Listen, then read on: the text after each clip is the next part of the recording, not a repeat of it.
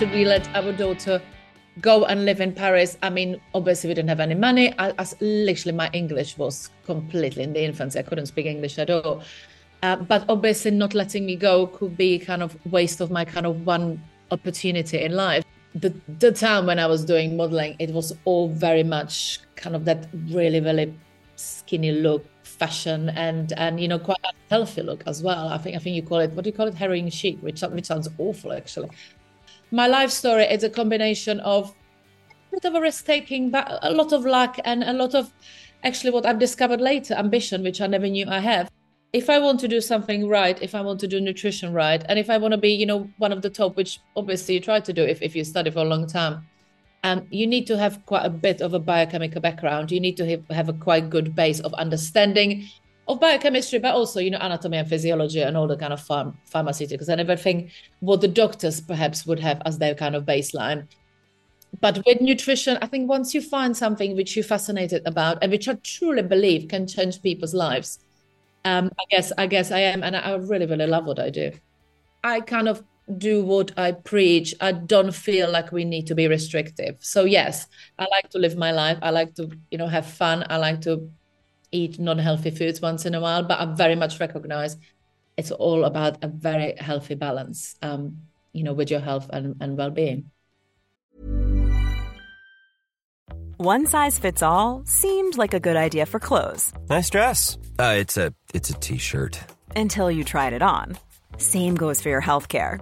That's why United Healthcare offers a variety of flexible, budget-friendly coverage for medical, vision, dental, and more. So whether you're between jobs, coming off a parent's plan, or even missed open enrollment, you can find the plan that fits you best. Find out more about United Healthcare coverage at uh1.com. That's uh1.com. Ready to pop the question? The jewelers at BlueNile.com have got sparkle down to a science with beautiful lab-grown diamonds worthy of your most brilliant moments. Their lab-grown diamonds are independently graded and guaranteed identical to natural diamonds, and they're ready to ship to your door. Go to BlueNile.com and use promo code LISTEN to get $50 off your purchase of $500 or more. That's code LISTEN at BlueNile.com for $50 off. BlueNile.com, code LISTEN. My guest today is Gabriela Peacock, one of the most noted and trusted voices in the world of nutrition. She is the founder and creative director at GP Nutrition, as well as a Sunday Times bestselling author and regular contributor to magazines, radio, and television. She is known now as the nutritionist to the A-list and to the royals, having worked with the Queen's GP, Sir Tim Evans, and the results she achieves with her clients are so impressive. She is in huge demand from clients all over the world. Gabriela was born in a small town in the Czech Republic and became fascinated by nutrition when she won a modeling contract aged 15 and made the move to Paris. There, she was encouraged to eat in a way that might not have been the most advisable, and it was this that sparked a keen interest in how the body worked. Gabriela then moved to London in her 20s and, realizing that it might be prudent to have a second career, studied for 2 degrees in nutrition over 9 years. Her latest book, 2 Weeks to a Younger You, focuses on the game-changing science behind longevity and reverse aging, with manageable lifestyle changes and, crucially, no restriction. And it's this that really embodies her passion. She says, people are living for longer, but if we don't watch our lifestyles, we could be sick for a long part of that. So this is all about preventing that. With such a wealth of experiences, from modeling in Paris as a teenager to becoming a best-selling author and leader in her field, I am delighted to be sharing Gabriela's life lessons on the podcast. Welcome to the Emma Gunn Show, Gabriela. How are you? Very good. Thank you so much for having me. Oh, it's such a pleasure. I'm so intrigued by your story and your career. Because when I first read that you got on a plane at the age of 15, having won this modeling contract, and went to Paris, it reminded me of when I was a similar age and I went on a French exchange and I hated it. I didn't speak the language. I was so out of my comfort zone. And so for me, I just thought that is so, so brave. I'm not sure if in that age it was a bravery or if it was potentially feeling that you have no choice. Because when I was 15, the times were different. I mean, it makes me sound very, very old. I'm not that old, I promise. But modeling was quite new. All this fashion modeling was quite new. I got this amazing luck of being picked up from all these a huge number of models to kind of one contract to go to Paris. And actually, for my parents, I'm the only child. So it was very, very, I think almost kind of traumatic decision. Should we let our daughter go and live in Paris? I mean, obviously we didn't have any money. Literally my English was completely in the infancy. I couldn't speak English at all. But obviously not letting me go could be kind of waste of my kind of one opportunity in life. So it was actually quite scary, I have to say. But it's very hard to decide, what I would do if I was in their situation. I would probably do the same. Yeah. And when you said there about it was you didn't want to waste that one opportunity, that was really interesting actually, because I open every conversation on this show with talk to me about your relationship with risk. And I wonder if that was really formative of, okay, you might not have loved every moment of being in Paris. And we can definitely talk about that because I think it was quite tough, but the risk was worth the reward in the long term. That's very interesting. You said that. Yes, definitely. I think what it made me is a bit more comfortable with taking the risks, as you said, and probably not being, being the only child. I was always kind of, in a little cotton wool. Yes. Wrapped in a little cotton wool, so nothing happens to me. And actually, in the end, going to Paris that age was actually quite traumatic. I did not have a good time at all. And I think what it made me is grow up quicker, which is not necessarily a good thing, but it definitely made me much more real life aware. I think it made me much more clever in the kind of social relationships and much more kind of aware of different variety of people, not just kind of your family around you. So definitely a bit of a big growing up lessons in there. And I'm really interested as well, because I mentioned in the introduction about you were given nutrition advice. And you saw a lot of, shall we say, quite interesting habits around food that really were sort of little seeds that were sown to get you to where you are today, really. Absolutely. And I'm really, really hoping, obviously, I'm out of modeling for quite a few years now, but I'm really hoping all this world is changing, because it's not a nice world to live in. It's not a nice world for young adults to be living in. So the time when I was doing modeling, it was all very much kind of that really, really skinny look, fashion, and quite a healthy look as well. I think you call it, what do you call it, heroin chic, which sounds awful actually. Yeah. So definitely I've seen that a lot around me, and even more. I kind of luckily never had any issues with eating, but even as a little, as a young girl, you kind of start questioning your choices. Should I be eating? Should I not be?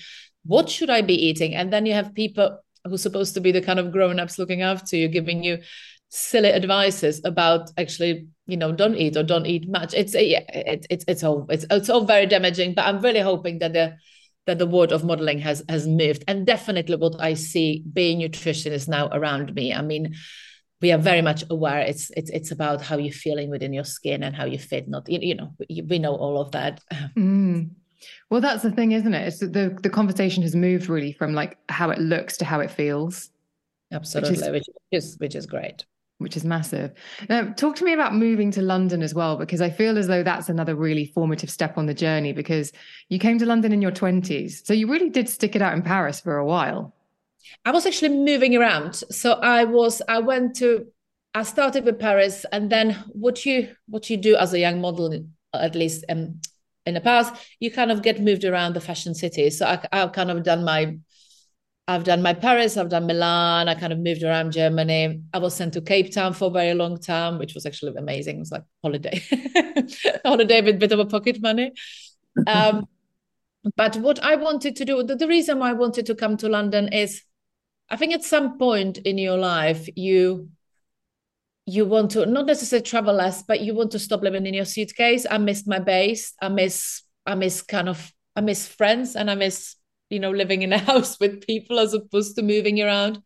I also was quite aware of the fact that, I'm getting older. I'm no longer a teenager, and perhaps I should do something else with my life rather than hanging out in Cape Town, which was actually amazing, but not for that long. So I definitely, someone suggested that London may be quite a good market for me. And I was very, very lucky. I think my life story is a combination of bit of a risk taking, but a lot of luck and a lot of actually what I've discovered later, ambition, which I never knew I have. So I think it's the combination of things. And actually coming to London, I was very lucky. I was living with people who who then became my really, really good friends. So they gave me a bit of a base and kind of happiness on that level. I was working very well. And actually once I kind of stabilized myself, I only came for 6 weeks originally. Once I stabilized myself, I start thinking about going back to university. And actually, I think when you get a bit older, and perhaps the time has changed as well now, because we have a lot of mature models now, which are very happy, which are very happy with what they do. But at the time when I was kind of in my early 20s, it was still very much, oh gosh, when you're in your late 20s, you will not get any jobs. And I did not like that idea at all. So I perhaps kind of start feeling that I should use my brain on a different level. And actually the university, going back to university felt quite attractive to me. But I mean, going back to university in your 20s, and also you didn't just do one course, you did two. You were actually in further education as a mature student for 9 years. I know, which was a bit crazy, but I've really loved it. It was great. So I've enrolled my first course was naturopathic nutrition. The reason I had to do that was because I was still doing modeling, so I could only do weekend course. So this was a diploma weekend course because I need to support myself, obviously, for my studies. So that lasted 3 years. It was good. It wasn't my favorite.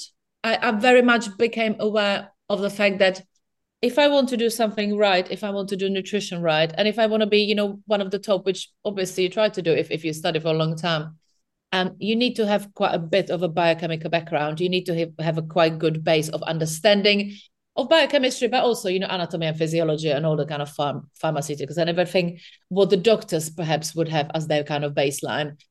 And that course did not really offer that. So I started researching a different courses, and actually University of Westminster came up, and I thought this is just fantastic. It was a health science degree in nutritional therapy. It was covering everything what I wanted. I did not know that it's probably the hardest thing I would ever do. It's enrolling on this course, because it was pretty awful. But the knowledge was fascinating, and I actually really, really loved it. And once I kind of came into Westminster, for me, it was completely mind-blowing. I love going there. I love kind of hanging out in the library. I was actually quite lucky, because nutritional therapy is the course which not necessarily feels attractive to people just coming out of school. So actually there were quite a few older people like me, which was very nice. But the kind of what the course covered was incredible. I mean, we done everything from all the kind of basic things to physiology as well, because again, it's really important for you to be able to assess your patient. It's not just about what you want to do with them. You need to be able to talk to them as well. So it was amazing. The clinical experience was amazing as well. So I really loved it. It took me 6 years to finish though. Did you take a break in the middle? No, I had my daughter halfway through. So I went from a full-time into a couple of years part-time. And then I think I went last year full-time. It was so tough, because I did not really realize that my written English is just non-existent. So I thought it would be so easy. I would do this course. I've already done something similar. So I'll be, laughing. It was so tough. And I did not really know that University of Westminster, especially the kind of science department, they kind of praise themselves of, releasing very good academic writers, which I obviously wasn't. So the pressure which I had, and actually from a minute I went in, the director of the studies didn't really like me very much. So she was really pushing. I think we had a drop off something crazy, like 60 people in the first year. Out of how many? Well, 60% of people. Yeah, I mean, it was incredible. And this was kind of last year. Maybe it was a little bit less, but I remember a very good chunk of people left, because it was a very, very tough course. But fantastic. But for me, it was very, very hard, because I had to kind of go back to my, can I speak in English, or can I write in English basics, which I couldn't. So I had to take a lot of external classes. It was very time consuming. We've only been chatting for a little while. I already get the impression that you do not give up. Funny enough, if you have asked me before I start doing anything around nutrition. I would say that's not true, actually. I was always kind of considering myself as not really ambitious. I think it's because I probably did not enjoy modeling, and I did not find, I mean, my ambition in modeling was zero. I just wanted to have a holiday.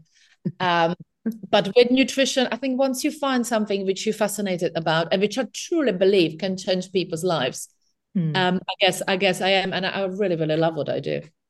So was it your life that you changed first? As you were doing these courses, were you making all of these changes, questioning everything? And were you essentially like a walking advert for what ended up becoming GP nutrition? I would say perhaps yes. Also, my family. I quite like using my parents as my guinea pigs. They're very good. They're very good with following my instructions. I would say for me, I mean, walking advert to the level of I kind of do what I preach. I don't feel like we need to be restrictive. So yes, I like to live my life. I like to, have fun. I like to eat non-healthy foods once in a while, but I very much recognize it's all about a very healthy balance, with your health and well-being. Because I think a lot of people would look at you. You are a former model, incredibly glamorous and beautiful. And they might think, well, it's easy for you, but you have to apply the same rules as everybody. Is that right? Is it easier for you? I mean, there's always a slight degree of genetics, but knowing longevity and knowing how genetics works much more now, it's very little genetics, and it's a lot of diet and lifestyle. I, as everyone else, would have a tendency of gaining weight if I wanted to. I mean, it's very, very easy for me to gain weight. I don't think anyone really has fast metabolism, or if you compare it to the weight loss or to anything else. If I didn't look after my skin would get worse. If I didn't look after my body, I would get unhealthy. So no, I don't think I'm that unique in that level. I think I just have a very good balance of what I like to do, but then what I also do to kind of balance it all up. I ask everybody on the show to talk to me about a recurring excuse that they might use, or something that you think has set you back. And I was really interested by your response, because you talked about a language barrier, and you've mentioned about your written English during your course at Westminster.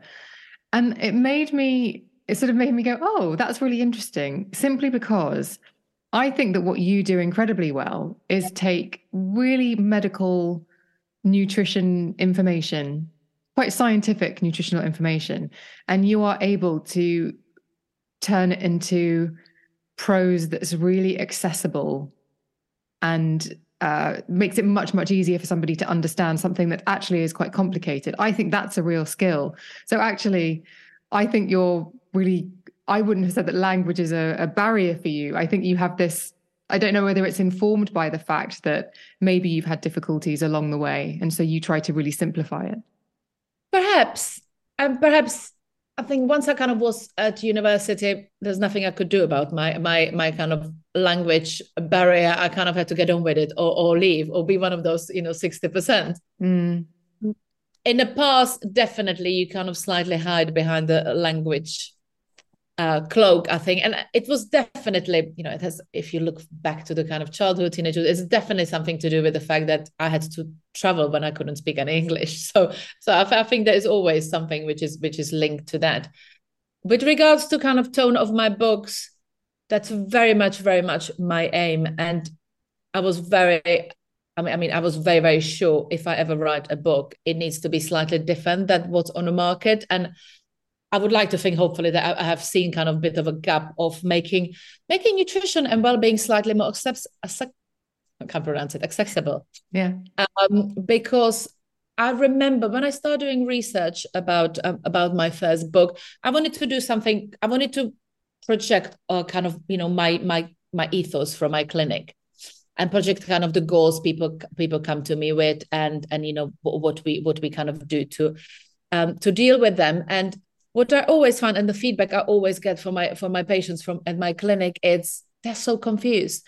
The problem is, from 15 years ago, when there was no information about nutrition, and this is when I started studying, to now, when there's so much information about nutrition, people are very confused. And I think a lot of nutrition kind of rules, and a lot of nutritionists, a lot of my colleagues, can be extremely strict.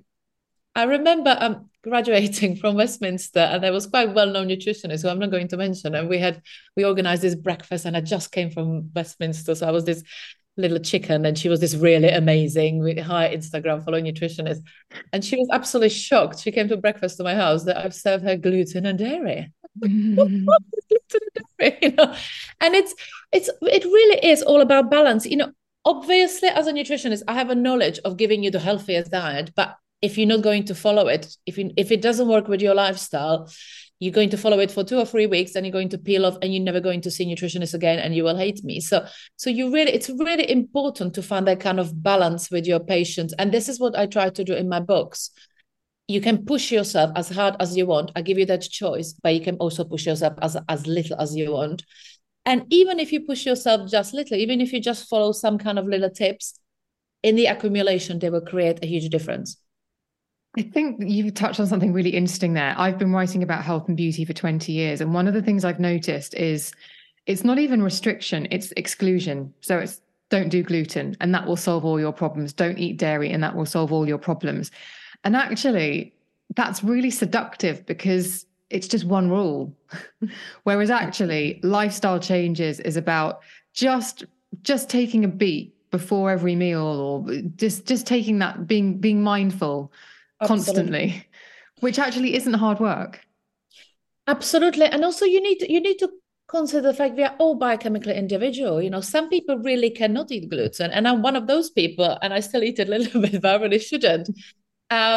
But some people are absolutely fine with gluten, and actually, gluten-free bread, for example, it's much worse for you because it's the normal one you buy in the supermarket is full of kind of refined carbs and it's pure sugar. So it really is all about the balance and all about kind of assessing yourself. And that's what I like to think I'm doing with the book. You see what you want to help with, and you kind of use those tips and use those tricks to help you with it. What would you say is the thing that when someone comes to see you, what's the main goal that people come to you with? I would say it's probably 90% weight loss, which are called weight management. I don't like the phrase weight loss. But the way I've been trained, it's you never, ever, ever look at the weight loss by itself. Obviously, the way it's trained, if you're a proper nutritional therapist, you look at the patient, at the client, at the kind of holistic point of view. So when I'm talking to my patient, obviously, you always need to consider why they came to see you, because this is their main goal. Mm-hmm. So fine, you came to see me because you want to lose some weight, but let's have a look how you sleep. Let's have a look what your energy levels are. Obviously, we're always going to look at your gut state because that's your first kind of point of kind of assessment and seeing how healthy you are. I would do a full health assessment before I approach onto any kind of path or any kind of program with a patient or with a client. And what does that look like? Is that blood tests and stool samples? And is it quite a complex raft of tests? It could be, but it doesn't have to be. I spent an hour on basically interrogating the client. It's called information gathering. So basically, the way I've been trained, and I have set questionnaire and I've just discussed. So I talk at client and we kind of talk about all these points I have mentioned. You start looking at your hormonal levels and other things. And at the end of the consultation, we do your food diary as well. And then I present them with what I would think their program should be, and discuss it with them and kind of adjust it within their lifestyle. We could decide if we want to do blood tests or if we want to do any kind of stool test, but I don't have to do that exclusively. Sometimes they're quite expensive. People don't want to do that. So I'm very trained not to have to use those tools if you don't want to. I want to go back to something you said a little while ago about understanding, realizing that you were ambitious.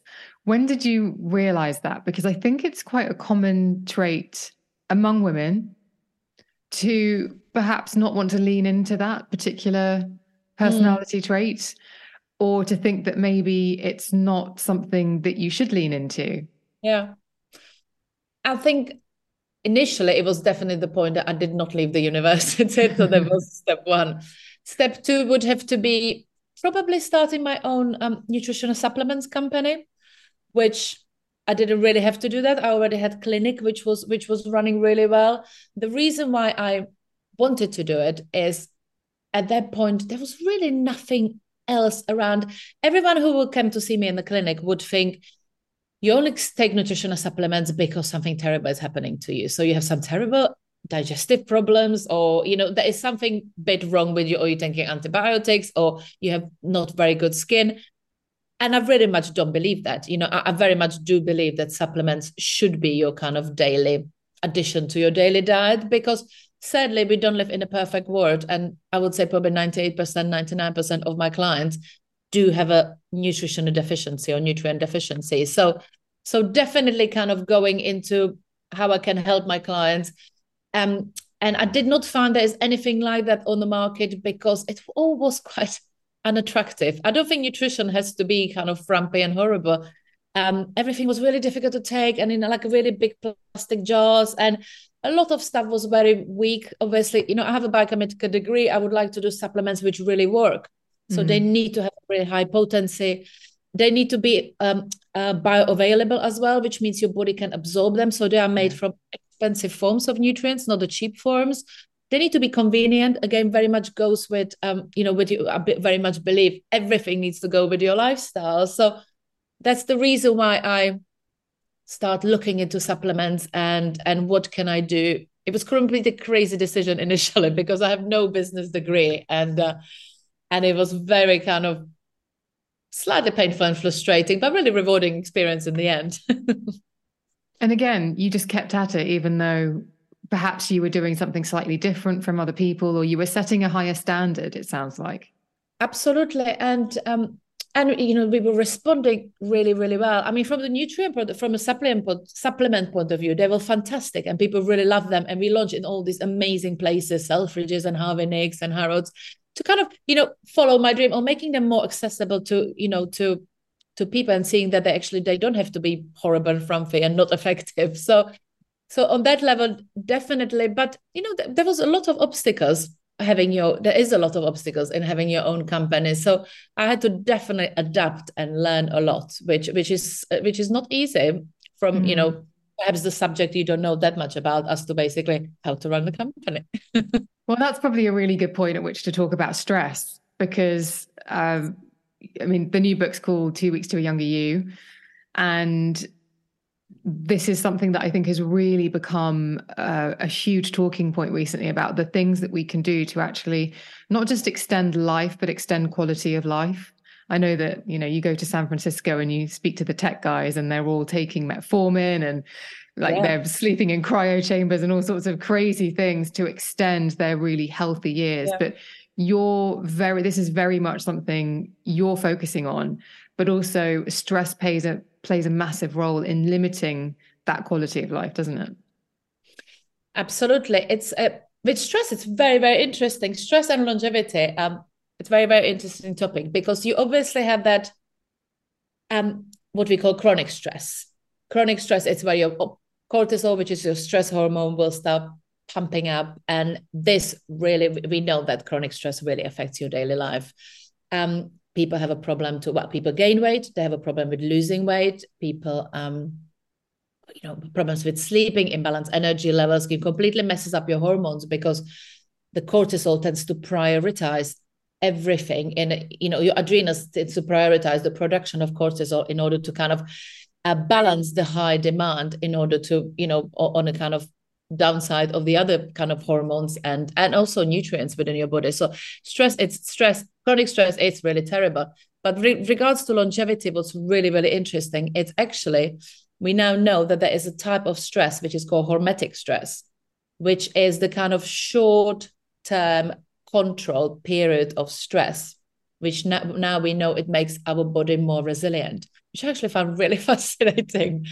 So hormetic stress is, and this is what you're talking about, cryo chambers and, intermittent fasting and all the other therapies. We now know that this hormetic stress, what it does, it induces the process called autophagy, which is self-cleansing kind of process of the cells. So what happens is, because the cell will become under a period of stress, it will start basically eating itself almost. It will start digesting the kind of protein particles within the cell which are malfunctioning.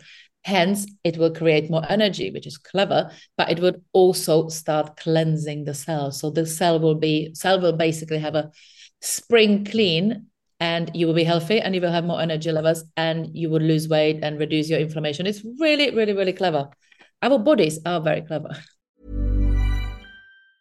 Planning for your next trip? Elevate your travel style with Quince. Quince has all the jet-setting essentials you'll want for your next getaway, like European linen, premium luggage options, buttery soft Italian leather bags, and so much more. And is all priced at 50 to 80% less than similar brands. Plus, Quince only works with factories that use safe and ethical manufacturing practices. Pack your bags with high-quality essentials you'll be wearing for vacations to come with Quince. Go to quince.com/pack for free shipping and 365-day returns. I have to be honest with you, a few years ago, I really leaned into intermittent fasting because my natural, but sort of left unchecked and without the education, I would just graze constantly. I'm a real grazer and it just wasn't working for me. And intermittent fasting has been something that's improved my sleep massively. And really, I've definitely noticed really positive impacts from intermittent fasting. And it's not something that's difficult. It's just a case of I'm very mindful to eat early in the evening and I have a late breakfast. It doesn't require a huge amount of planning or thought. That's why I love intermittent fasting. Intermittent fasting, aside from the amazing science, supporting intermittent fasting and basically your health and well-being, I have mentioned the weight loss, it's almost a side effect of really, really, really healthy eating plan. So I've done my dissertation at Westminster on intermittent fasting. It was intermittent fasting and basically cancer and linked to cancer and kind of cancer initiation. So it's really, really interesting what intermittent fasting does. We know it's highly anti-inflammatory. It obviously supports the autophagy, which is what we want to do with longevity. Amazing for cardiovasculars, as you would imagine. I mean, it's just really, really, really good for you. But what also works, and that's why I find it fascinating, it works for people because it's not that difficult. You can do it tough way, you can do it medium tough way, or you can do it really, really easy way. You really pick and choose and find the plans which work for you, which I again think it is a slightly, game changer. There are so many dietary plans, and I see them all in my clinic from my patients. They're really stressful. And what needs to work for you, it's you see the light at the end of the tunnel. So what really works for my patients, and hopefully for the readers of my book, is I give you a plan. Perhaps you will be skipping breakfast, or perhaps you will have to have a dinner a little bit earlier, but then you go to sleep and you can have you can eat straight after. It's not the kind of 2-week, 3-week torturous plan. And this is also what I'll tell my clients. I very much don't believe that you need to stress about going onto any kind my dietary plan. It's really not, and my mother tends to do that a little bit. As much as I love her, it's basically we need to prepare. I'm going to be preparing for 10 days. Then on Monday I will start, and this is my life changed. And I really disagree with it. Start today. Start with as little as you want, and build it up when you feel more comfortable. It's not some kind of dramatic, stressful process. Intermittent fasting is very easy if you find a plan which you want to follow and which works for you. So when you talk about the plan that you want to follow, are you referring there to a difference between 20 and 4 versus 18-6 versus the smaller? So in the 2 weeks to younger you, I have 3 different levels of plans. Again, because I very much believe it needs to fit within your lifestyle. You have the easiest one, which still it's very, very effective for some people. Which is the 16-8, obviously. Then I have one which is kind of medium, which I call Reset 700, I believe, which you follow the 16-8 for most of the 2 weeks, but you start with a bit of a longer fast in the beginning for a day or two, and you try to reduce your calories around 700, because we now know, according to science, that if you reduce your calories around 700 and try to keep your meals vegetarian or ideally vegan just for those 2 days, you will end up staying in this fasting mimicking state. So your body will think that you're not eating, but you will be eating. But obviously throughout the book, I will explain what you should be eating. You shouldn't focus on carbs. It needs to be kind of fat-based. But because you will not have any animal protein, you will only have a plant protein, and ideally kind of triggered during this eating window, your body will think that it's still in a state of fasting, which is amazing. And this is where obviously all the autophagy and all the kind of longevity promoting processes kick in. Now, as somebody who's been very susceptible to diet fads and plans over the years, and who has done the same dance with a lot of weight up and down over the years, when I would read something like 2 weeks to a bikini body or lose a stone in 10 days, my brain would think, okay, that's just 2 weeks work, or okay, fine, you can be really good for 10 days, good in inverted commas. Yeah. So with your plan, is it that you stop doing that in 2 weeks, or is it that by the end of the 2 weeks, it has become your lifestyle that you move forward with? Absolutely. The 2 weeks, it's there purely because I know that in 2 weeks, 14 days, it's a lot of days, you can create a big difference. This is obviously to motivate people, but also you can create a big difference in 2 weeks. It's absolutely not stop 2 week plan and then you peel off. But what I very much see with all my plans, and actually with my first book, is once you get motivated, once you know it's not that difficult, once you know that it's just about switching few things, starting to kind of adjust and putting a few tips within kind of your life and within your diet, you will start feeling so much better. And then you have the motivation kicking in and feeling really good about yourself because you have achieved something. So for me, this is a way of empowering you and kind of seeing, after 5 days of following my plan, you will start having balanced LNG levels and you will perhaps start eating better. After, 7 to 10 days, you will start feeling better with your clothes. It's about how you feel. That will make you motivated. Plus, you will see that it's not that difficult. And this is your motivator into adjusting this plan within your life. I never said that you have to follow my plan all year long. And I, again, very much believe that, there are certain periods of life when you just don't do it. I go for holidays and I eat breakfast with my kids and dinner really late with my friends. But I know if I want to come back to it, I now have a knowledge of, the week after you feel, come on, at least I can do it 4 days a week with the intermittent fasting. Then I come back to London and I do it every day. Again, it's very much about balance. Enjoy your life. Feel free to switch off, but you will have the knowledge of coming back and the knowledge, rebalance yourself without actually having to see me or talk to me. Yes, it's that thing, isn't it? It's like having you're having your basics, knowing what you're coming back to. It's fine to go on holiday and live your life. It's fine to have, like, even with intermittent fasting, I was talking to a friend, she does it too, and we were saying that if you go to a work dinner and you don't end up eating until 9:30, it's no big deal. You just push the hours the next day. Absolutely. And that's why with fasting, you find the eating window which works for you. Some people prefer not to have breakfast. Some people actually prefer to have really, really, really early dinners. So again, it's completely up to you. It's completely up to you how far you can push yourself. Again, there's no stress. Start slowly, build up. Absolutely fine. Let's talk about opportunity. This is something I love to talk about with my guests. And I asked you what's an opportunity that you've grabbed with both hands. And I think what's really interesting, we're talking about your books now. You're a Sunday Times bestselling author. And you actually, a journalist friend mentioned that you should write a book. Yes. And you didn't act on it straight away, but you couldn't get it out of your head. And then you were like, right, I'm going to do this. Yes, because I needed to find an angle which I would find interesting, and I would feel that, the readers would find interesting as well. And this is kind of going back to what I told you before. There are a lot of nutritional books around, and a lot of them are very, very restrictive. So it took me a while to kind of get myself around thinking, what exactly I want to be the angle of the book. And once I kind of start looking into it and thinking, this could just be purely of, my clinical view. So my first book was, 10 different chapters, all on different obviously topics, but everything what my clients would kind of present when they come to my clinic.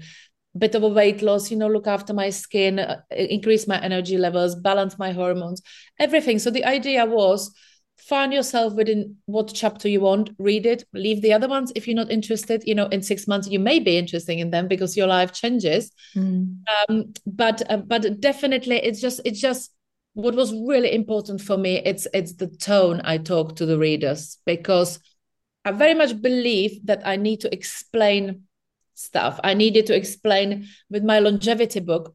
Absolutely. I needed to explain, because if I just tell you to do something, you're not going to understand why you're doing it. I don't think it's motivating. So what I had to do for the longevity was debunking all these kind of, and trying to understand all this really heavy science. It's all very, very heavy, because longevity is quite a new topic. There is a lot of very, very scientific papers, and actually translating them into the language we understand was incredibly difficult. I would say probably the most difficult part of writing my new book. But it's really, really important for people to understand. So that there was a big part of why I wanted to write a book. I wanted to make information a bit more accessible, and then obviously give them my recommendations as well, which is my kind of clinical expertise. Do you remember what it was that your journalist friend said to you? I think it was something about, let's write a book on weight loss, because I was quite well known on helping people to lose weight. But definitely, yeah, it took a couple of years to kind of get my head around it. And once you kind of start opening that subject, it's very tough writing a book, I have to say, for someone who is not a natural writer. But the reward you get, and it makes me just so happy, the comments we get from readers. I never thought it would feel this way. Actually, it's such a cliche, but actually, because in a clinic, I speak to my patients one-to-one, and you don't really get that kind of general feedback. And actually knowing that you're helping so many more people, you're helping thousands and thousands of people, and actually I get incredibly, really lovely comments on, how just reading a couple of chapters of my first book changed their lives. So to me, this is really rewarding, and this is definitely one why I decided, even without thinking, I do want to do another book if I found the topic which is interesting enough. And longevity, it's just mind-blowing. The science of it, it's incredible.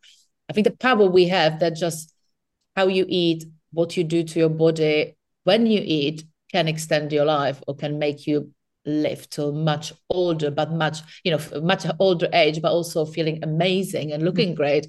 I think it's fascinating. It really is. Is it, I don't know if frustrating is the right word, but you've got these one-to-one clients and you talk to them, you assess them, you recommend changes, whether it's in how they eat, when they eat, what they eat, and they experience all of these incredible benefits. They say, Gabriela, I'm sleeping better. I've never had so much energy, or I did a personal best in the gym.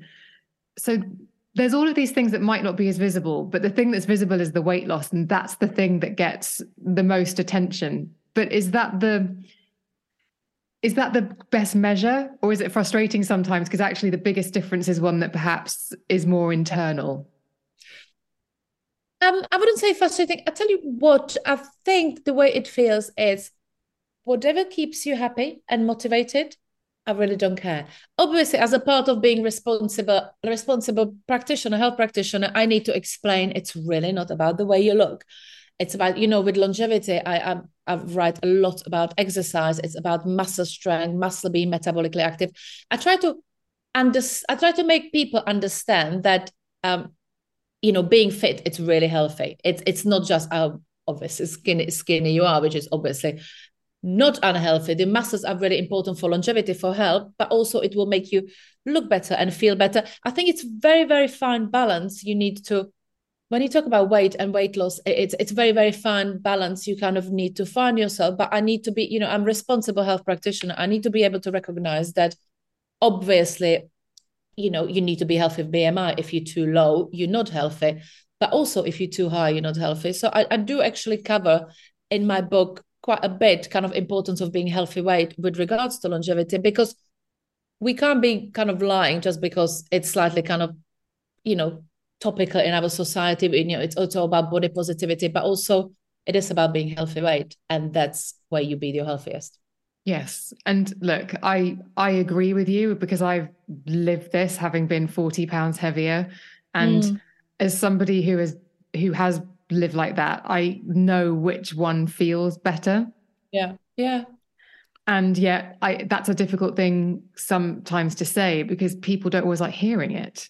Whereas 10 years ago, if I'd still been working on a magazine and I dropped 40 pounds, I almost guarantee you my editor would have said, let's do a couple of pages on your weight loss story. Yes. But now things have really changed. Which is very, very good. But again, we need to be honest about this conversation. And you need to be kind of healthy weight in order to be healthy, and we can't be kind of lying about it. And as you said, it's really not about how you look, but it's really important how you feel. I disagree with people saying that they shouldn't be a certain way because they feel fine. You're not going to feel fine because and that will affect your mental health. Mental health is incredibly important. I think people just want to be happy within their skin. Let's talk a little bit about stress again, just because I wanted to ask you if you can make significant changes with stress with simply just your diet. Are we talking about the kind of mean chronic stress? Yes. Yes. Right. Stress, absolutely. And I have a big chapter in my book, in both of my books actually, on stress. Your stress levels get very negatively affected by the way you eat, by imbalancing your blood sugar levels, for example. So kind of following the sugar rush, not having a proteins with every single meal, eating lack of fiber will make your blood sugar levels spike up and down, which is A, exhausting for your body, B, not very good for your weight or weight management, and C, really, really bad for your stress levels because you're going up and down with your energy. And also there is a kind of back feed, what your hormones are doing in the background, which you don't even know about. So definitely eating wise, blood sugar balancing, it's really important. And again, I do cover it in my book. These are the kind of GP principles, which you're really much focusing on healthy eating. Supplements, really powerful with stress. I find with stress, sometimes it's a bit tricky just to look at the diet itself, because you're already quite far out with your cortisol. It's quite important. And I use supplements a lot with most of my treatments very, very quickly if I want to create quick differences, because supplements are your concentrated biochemistry. They're much more concentrated than perhaps food would be. So in combination, they create much quicker effect. And for the stress levels, supplements like magnesium and others are fantastic, very good. 400 milligrams of magnesium citrate before bed every night, Gabriela. But if nothing else, ever since I started taking it, I don't get delayed onset muscle soreness after working out. My legs especially, used to get really bad DOMS. And ever since I started taking magnesium, I just don't get that anymore, which is great. Magnesium, it's amazing. It's in most of my supplements. We just don't get enough magnesium. We don't eat enough greens. You need a lot of magnesium to create any difference within the body. It's one of the nutrients which you really need. You would need to eat a lot of kale to get enough magnesium to balance your stress levels.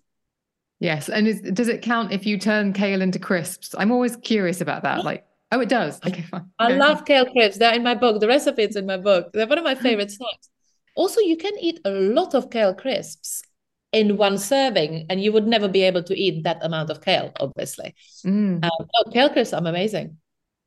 Oh, okay. Well, I'm going to be taking that recipe out of the book immediately. Can we talk about curveballs? Because already we've discussed a 15-year-old model in Paris, moving to London, spending a lot of time in Cape Town, and then obviously this incredible business that you've got with GP Nutrition. What have been the biggest curveballs, and how have you dealt with them? Because a curveball is essentially when things don't really go your way. Really don't think there is one. I think over my career, and in anything really, you always have things which don't go your way. It's just the way. I think the way I see it, it's just the way how you kind of deal with things and go back and deal with stuff. I mean, I've started my own business. I have a huge curveball every couple of months, which I need to deal with. From anything of my supplements not arriving on time, and like they are now with the launch of my book, to there's a lot of kind of tiny little ones. I'm not sure if I can think of one big one. I really am not. But do you sweat the small stuff? So you've got a delay issue, you've got a supply issue with your supplements. Do you let it keep you up at night, or are you quite pragmatic? How do you, when it's not going as you want it to, or as you had planned for it to go, do you get angry? All of the above, yes. So I think obviously you get angry. Then I try to calm myself down, which I'm actually, I have to say, I'm not bad at. I'm quite good with being pragmatic, perhaps after a little while of being angry. I'm quite good with dealing with things. I would say perhaps my husband would hate me for that, but as opposed to my husband, I am the one who's okay. Well, this didn't work. Let's do this. So also, I have 3 children. You really have to, you really have to kind of get on with stuff and kind of find a way out of the situation. If it keeps me up at night, that's another question. I do get kept up at night quite often, and it tends to be during the periods of stress. So I know exactly what to do. I tell my patients, I tell people who read my book what to do. If I do it all the time, I'm not sure, but definitely more magnesium. If you wake up because you're stressed in the middle of the night, write it down on a piece of pen and paper, as opposed to keep it in your head, for 25 to 30 minutes, which is what I do. Then I'm completely awake and then I can't go back to bed. So really just putting it on a paper really works. Magnesium, as I said, really, really works for me as well. So, and eating better during the day. You mentioned there your family, and that's when I asked you what you're most proud of. You said it is about having or achieving that balance with having your business, doing what you're able to do, but also raising a family and being present for your family too. Was that something that took a while to get into a groove? It took ages, I have to say. Funny enough, I was thinking about it quite recently. When did I stop feeling guilty of not being with my children? And obviously, you do have that kind of minor guilt always, because I love spending time with them. But I remember with my firstborn, I really struggled for quite a few years of, I wanted to do something. I was at university. I wasn't with her. Also, I'm one of those people who don't find tiny babies the most entertaining. And, you need to be honest to yourself. I love them so much, but I love them much more when they're a bit bigger. So for me, it was kind of not very nice. The constant guilt, which is kind of on the back of your neck. I found further with life, and now I obviously got twins as well. I think it's now so overwhelming that 3 children, you kind of balance it, and it kind of works. I feel like my balance and my kind of not guilt, because I also really, really love what I do. I think you need to do something what you love as a person, what makes you grow, and that's really important for you. So feeling a good mother, obviously incredibly important, but I do like to help other people too. So I think it's that kind of balance. I asked you as well to describe your greatest strength, and you said that you were very good at assessing people. And I really wanted to ask you about that, because I think I had been on a magazine as a beauty editor for a few weeks, and a nutritionist came in to see me for an appointment. I think they might have had a book out. So we're talking about the early 2000s. And I walked into reception to greet her. And before I sat down, she said, and now bear in mind, I've struggled with my weight for a long time. Before I sat down, she just went, you've got PCOS, you're a lower body fat storer. You need to stay away from carbohydrates. That's so wrong. Is it? It really is. Oh my gosh. Yes, of course. I mean, you do need to learn how to, even if it's in your head, which quite frankly, I think it's quite difficult to guess by looking at someone. I mean, I would definitely like to ask you a few more questions to assist, to make my diagnosis. I think it feels. Oh, it reminds me, people sometimes do that in my naturopathic college. People say, I can see your nails. Oh, you've got white spots. And then I would spend whole night researching what white spots on my nails mean and what is happening to me. No, I think you need much more knowledge about the patient, about the client, to be able to do these sort of assessments. But it's really important, going back to what you said, it is incredibly important to be able to assess my client. And this is why Westminster, again, the kind of psychology bit was really, really good, because I do have a tendencies of being quite forceful, and I'm quite kind of all or nothing. And I'm very good to be hardcore with me, but some people really don't want to be, hardcore. They want a hardcore nutritionist. So it was really important for me. And I feel like I kind of done so much more kind of personal growth on that level in my clinic. And I feel like I'm actually pretty good. I have a lot of men, for example, going to see me in my clinic. they will do very, very different things to, perhaps someone like you who is very knowledgeable about diet, about the well-being. You really need to kind of push them much more lightly, which is there's nothing wrong with it. It's just going to take more consultation, a little more time, but they're not going to feel like they're being incredibly stressed because of the plan I gave them. And it could still be equally effective. I give men a lot of supplements as well, because for them it tends to be a bit easier than perhaps just focusing on a diet. Especially a lot of my clients travel a lot and they have quite big businesses. You really need to adjust everything to their lifestyle. I just assumed that day it was because of the trousers I was wearing, so I never wore them again. But it kind of made me, ever since then, I just thought it can be seductive, can't it? This idea that somebody who's done all these degrees, who knows all these things, can just take a look at you and tell you how to fix, in inverted commas, what you want to change. And actually, it's really reassuring to speak to you and hear that it takes a bit more. There's more of a conversation. There's a much more structured and nuanced questionnaire or interview interrogation, as you've called it, to actually get to the bottom of what somebody really needs.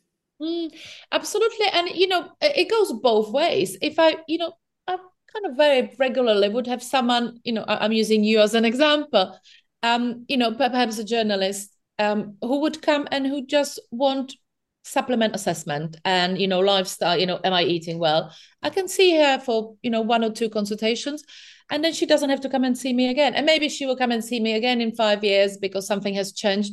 But it's very kind of individual why I see my patients, because it's very much kind of individual as what they want to achieve. I'm very happy to design much stricter plan, which is in my book as well, if you want to follow it, but it doesn't have to be. And it's just about kind of me assessing them, but also with my books, you assessing yourself. And that's the thing, it's taking ownership as well, isn't it? So obviously it's great to have someone like you who's done all the work, who has a huge amount of expertise, but it's about taking some ownership of that and not just doing what you say. It's all in your hands. Yes. We've come so quickly to the end of our time together, but I want to ask you, my final question to people is about what makes them hopeful about the future. And you said it's been such a labor of love to put this book together and to give people the tips to essentially extend their lives and extend the quality of life, their quality of life. And you're really excited about that and what that can really do in people's hands. I really am. I think my new book, I think the research, as I said, it's just fascinating. To me, it makes perfect sense. I see how effective it is on my clients. So I just really, really hope people enjoy this book as much as I enjoyed writing it. I hope people buy the book. Well, with the book, it's very much labor of love, and this is where my heart went, and the books very quickly become one of your little babies. So I definitely hope people enjoy. People find the information useful. I really hope that they will, because I really hope I have created something slightly unique into bringing that kind of potentially confusing science on longevity into more kind of people's understanding and made it easy for them. So then, they can live longer, but also feeling fantastic. Well, I was very lucky to receive a preview copy and I had a look at it. And the thing that really stood out for me was there's so much information, particularly on Instagram, about longevity, about health and nutrition. And this feels it's very robust. It covers everything, but it's like I said about half an hour ago, it's really accessible. So even though there might be some really complicated language, you've really simplified it and made it easy to understand. And actually mitochondrial, this, that, and the other, but this is actually what it means and what you can do to impact it, which is really, exactly. really good. Which took me ages to understand, but I have now done it for you. Well, the link to the book will be in the show notes. And actually, crucially as well, the link to your Instagram will be in the show notes. And I think that if you want to, because you do brilliant videos on breaking down the little elements of all of this all the times, your posts are really info rich. So if anyone wants to get the book and or follow you, then head to the show notes now. But Gabriela, thank you so much for joining me. Thank you. Lovely talking to you. Thank you so much for having me. And thank you for listening. Thank you so much for listening to that episode of The Emma Gunn Show. I do hope you enjoyed it. I appreciate your time hugely. If you did enjoy it and you never want to miss an episode, then please do hit the subscribe button wherever it is that you are streaming and downloading this episode. It's also where you get the opportunity to leave a 5-star review and a rating for how you feel about the show, and I'd be so grateful if you wouldn't mind leaving one. If you want to get in touch with me, email me at thebeautypodcast@gmail.com. I would love to hear from you. Or you can DM me on Instagram and Twitter, where I am at Emma Guns.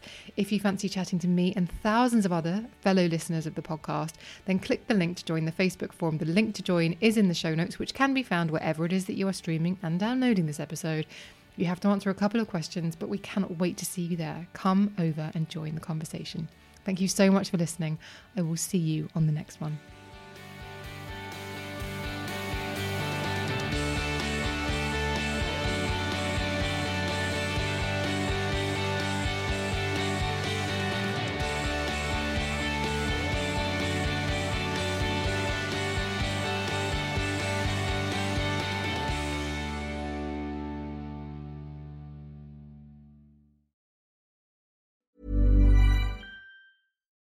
When you need mealtime inspiration, it's worth shopping Kroger, where you'll find over 30,000 mouth-watering choices that excite your inner foodie. And no matter what tasty choice you make, you'll enjoy our everyday low prices, plus extra ways to save, like digital coupons worth over $600 each week. You can also save up to $1 off per gallon at the pump with fuel points. More savings and more inspiring flavors make shopping Kroger worth it every time. Kroger, fresh for everyone. Fuel restrictions apply.